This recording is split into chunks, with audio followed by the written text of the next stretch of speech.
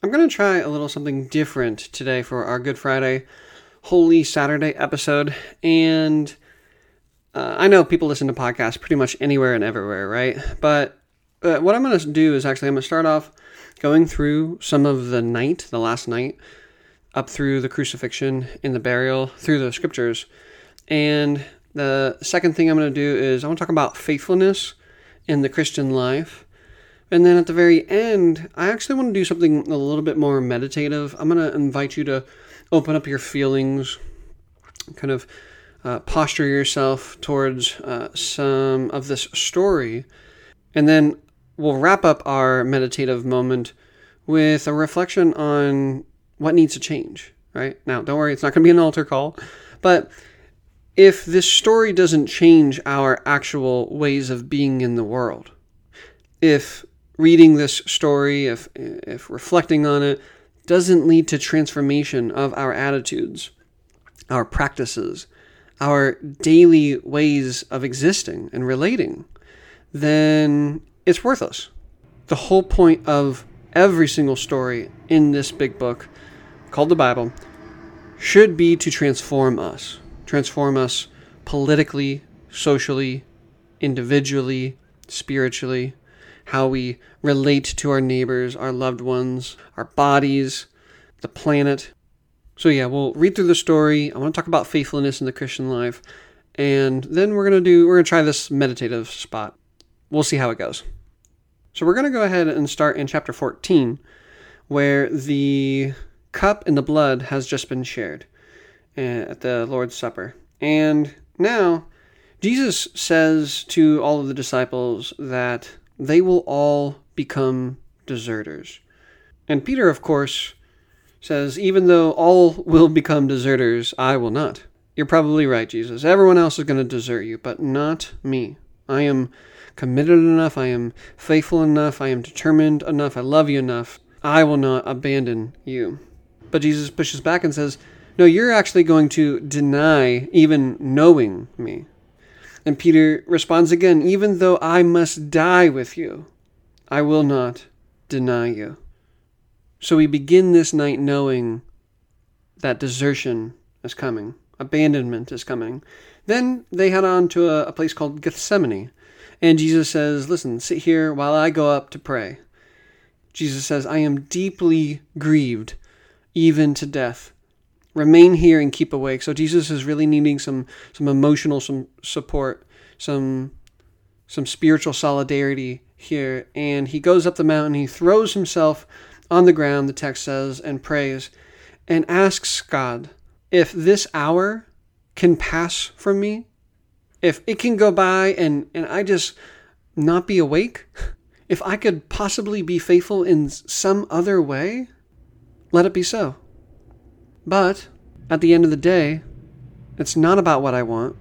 It is your desire, your will, your love that must be adhered to. So it's interesting. We start off with this foretelling of betrayal and of abandonment, of a coming lack of faithfulness of the disciples. Then Jesus goes to Gethsemane, goes up the mountain, throws himself on the ground and prays to God and says, is there some other way?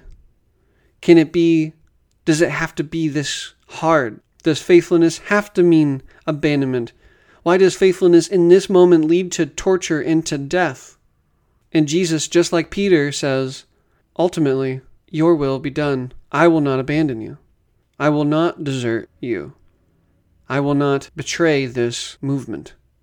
But Jesus comes back down off the mountain and he finds his closest friends, his family, his comrades, asleep. The stress, the agony, the terror inside of Jesus is ripping him apart, and he comes back to his closest companions completely asleep and unable to be present with him through this hardship. Then Judas comes and betrays Jesus with the kiss, and Jesus is taken to the council. And after hours of interrogation, they strip him naked, they spit on him, they blindfold him, and then they beat him. and the soldiers use their strength to crush his human body. Hours into this evening and early morning, Jesus is then taken to Pilate. And Pilate has Jesus in front of a crowd who follow the leadership of the religious elite, the people in power. And the relationship between Pilate and the religious elite is important because they mutually serve one another. They give and they take. Obviously, Pilate being in the position of greater power, but the religious elite have sided not with the material interests of the people, but of the political interests of the state. And they, of course, have done this because they've found something in it for them. Perhaps the reproduction of their power, maybe an expansion of their pockets. And after Pilate has asked the crowd, who is under the leadership of the religious elite, what to do with Jesus, they cry out, "Crucify him," right? Torture him. And so Pilate first has him flogged, his flesh ripped open through whip, and handed him over for a slow, torturous death. The armed wing of the state, then, right, the soldiers, carry on the torture through both mockery and physical force. They clothe him with a purple cloak, mocking him as the king. And they use a torture method that attacks Jesus spiritually, psychologically, and of course, physically. They twist thorns together to make a crown, and then they crush those thorns into his skull. They spit on him and kneel before him, and after mocking him enough, they lead him on a long, painful walk to his crucifixion. In chapter 15, verse 25, we see that it was 9 o'clock in the morning when they begin to crucify him.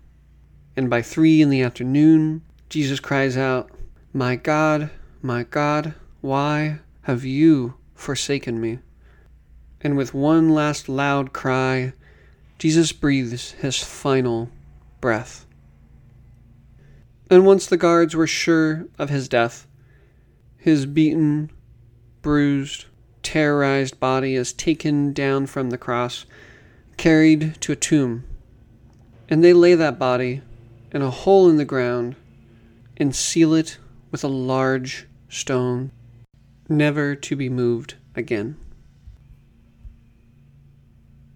And here we are, staring face to face with defeat. It's hard not to read that story, that narrative, and not just incredibly be moved by Jesus' commitment, his determination, his faithfulness. And faith, for a lot of people, when they talk about faith, what comes to their mind is kind of belief, this mere subscription to some kind of idea about something, whether that be God or Jesus or Bible, right? And to me, I think it's more helpful to think of faith as faithfulness. Faith is not merely something up in your head. Faith and faithfulness is something that's practiced. It's embodied. It's historically actualized and material. And as I thought about Good Friday and Holy Saturday coming up, I thought about how it was important for Jesus to go through a process of becoming faithful. To go through such great hardship with such persistence and determination. You don't just wake up one day and are able to withstand betrayal, abandonment, torture, death. That kind of deep love, that deep commitment has to be developed over time. And I think there's something here for us to reflect on when considering that Jesus was formed by his experience. Let's say he spent 33 years of life. He was formed by his lifelong relationships. And he came to his way of being in the world materially, right? He experienced other people and he experienced God bodily, materially. Jesus spent a life feeling, seeing, developing new understandings, Jesus clearly was someone who was able to listen and learn from all of the people in his community. And that's actually one of the beautifully well-known things about Jesus, right? And that's actually one of the beautifully well-known things about Jesus. He listened and learned from people who society believed had nothing to teach, had no wisdom or knowledge to be learned from. But Jesus said, these marginalized people, these super oppressed people, have great wisdom and great knowledge that I must come to understand and be formed by. And so Jesus spent his life listening, learning, feeling, and then coming to a new set of ideas, and then sharing those ideas, right? Speaking with his people. At some point, he began to organize folks, and along the way, he certainly, like all of us, made some mistakes. But I think Jesus is someone who sought to actually rectify some of those mistakes. And so he would start the whole process all over again, but with greater insight, greater knowledge of the people and the enemy, but still with a deeper love and a deeper commitment. So he would go out and he would listen and he would learn more. He would organize deeper, organize wider. He would make new mistakes and yet again be led to greater degrees of insight and knowledge, greater degrees of love, commitment, and faithfulness to what he came to see as the work and presence of God. And so his faithfulness was not his theology. His faithfulness can be seen in his attitude. His faithfulness can be seen in his habits. His faithfulness can be seen in his practices and relationships with people. But something really spoke to me when I was reflecting on this passage about the idea that his faithfulness was constantly being made new through new encounters, new relationships, new knowledge, even to his last breath, right? Jesus had never went through torture before. Jesus had never been crucified. And so to me, when I look at the life, the work, and the death of Christ, I see this process of becoming ever more faithful. And that this insight should speak to our faith as well. That we, too, are in a process of becoming faithful. We will make mistakes. There will be failures. But if we're committed to push through the hardship, if we're committed to listen and to learn from the masses and from those society says we have nothing to learn from, then perhaps our faithfulness, too, can be developed deeper, developed wider. Because with every new moment, every new situation, we have new work to do. There are new ideas that must be understood.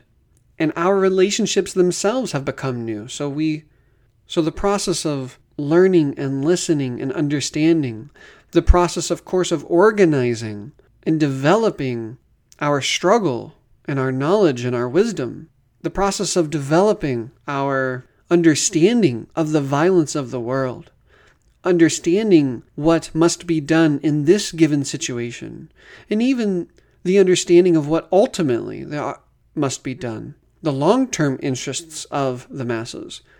This, along with the development of our actual activity and struggle, is all in a process of becoming. And so too is our faithfulness. But on this day of defeat for us Christians, right, because that's exactly what has happened, the Jesus movement and all that it stands for has been defeated on this day, on this night.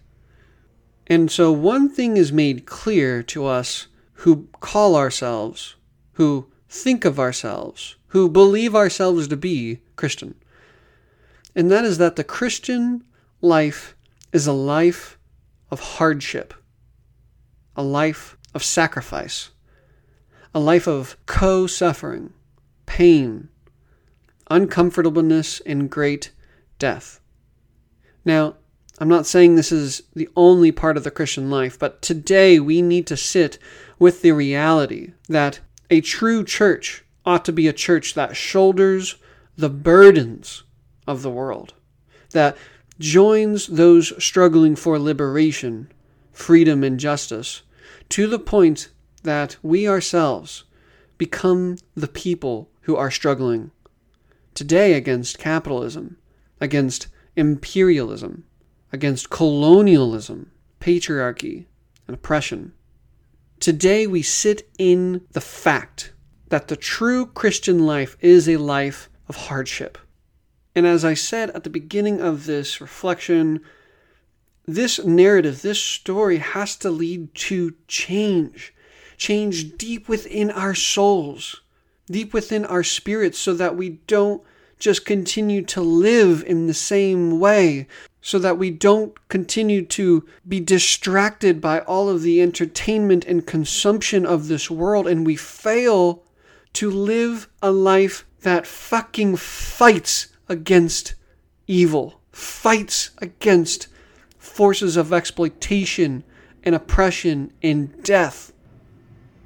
The gospel story is to transform us. And so for a moment, I ask you to have some courage to sit with me just for a few minutes in the worst part of this story. Open up your feelings. Sit at the feet of the faithful one, the crucified one. Imagine Jesus up on that cross. Don't blink. Keep those eyes open. Don't look away. Hear the cries, the moans, the shortness of breath. Jesus spitting blood. And now the silence.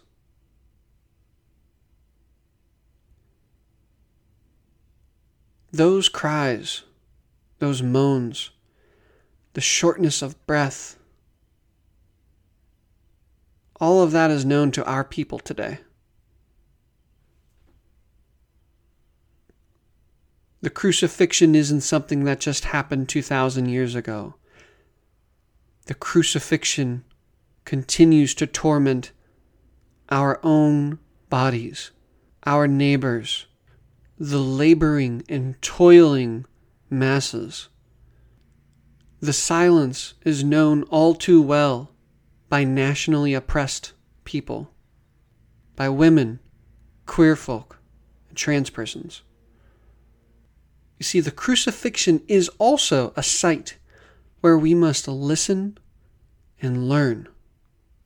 We cannot know the truth if we avoid the reality of our own suffering and the reality of other people's suffering.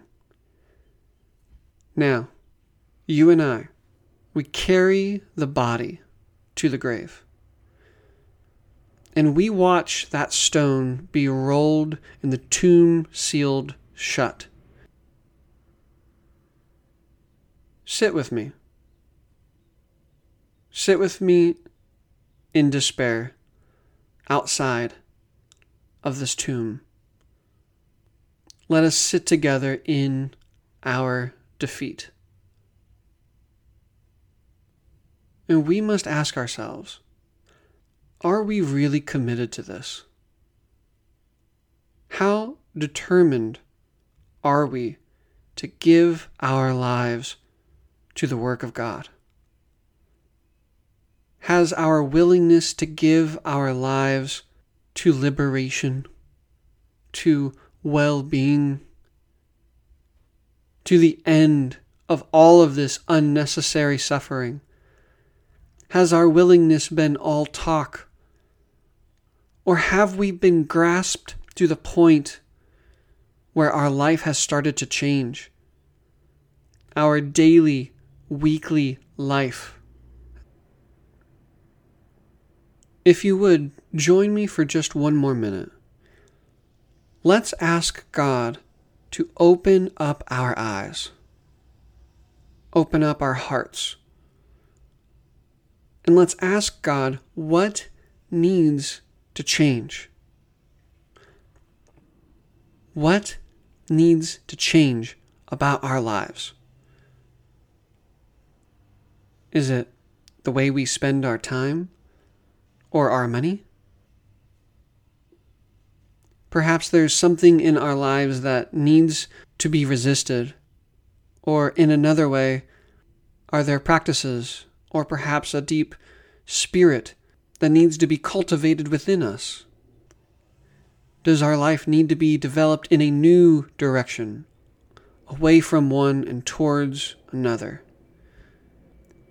You see, it's easy just to sit back and say that the church is to shoulder the world's burdens, that Christians are to co-struggle for our collective well-being and our collective liberation.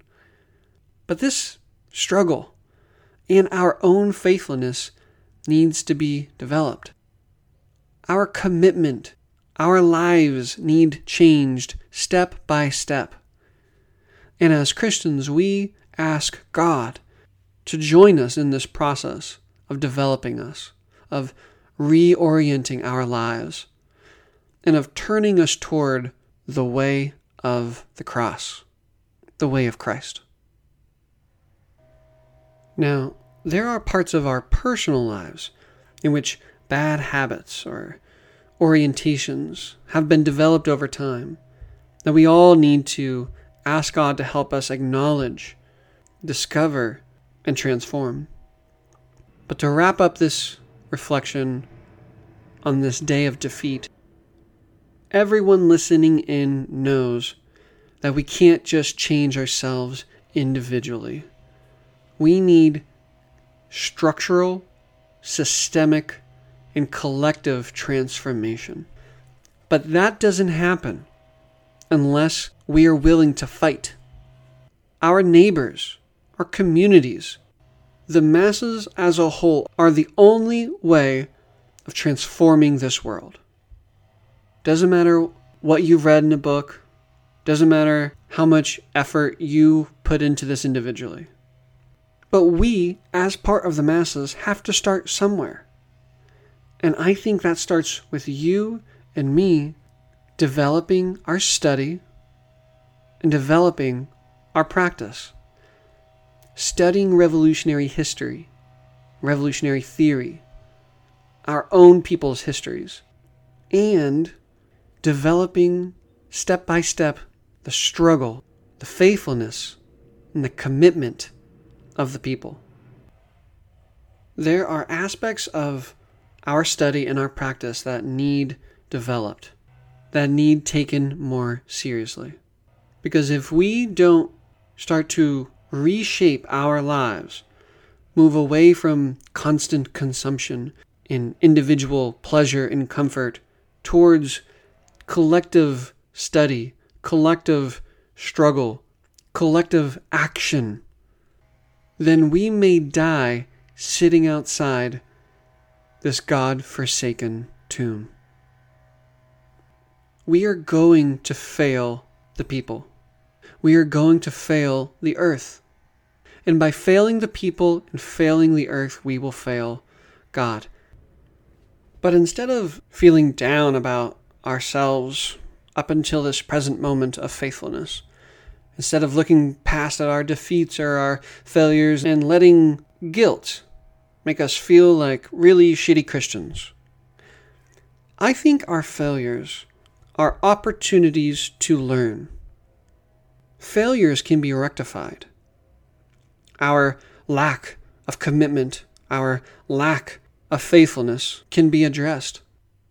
And in every new day, we are given an opportunity to develop our faithfulness to a new height.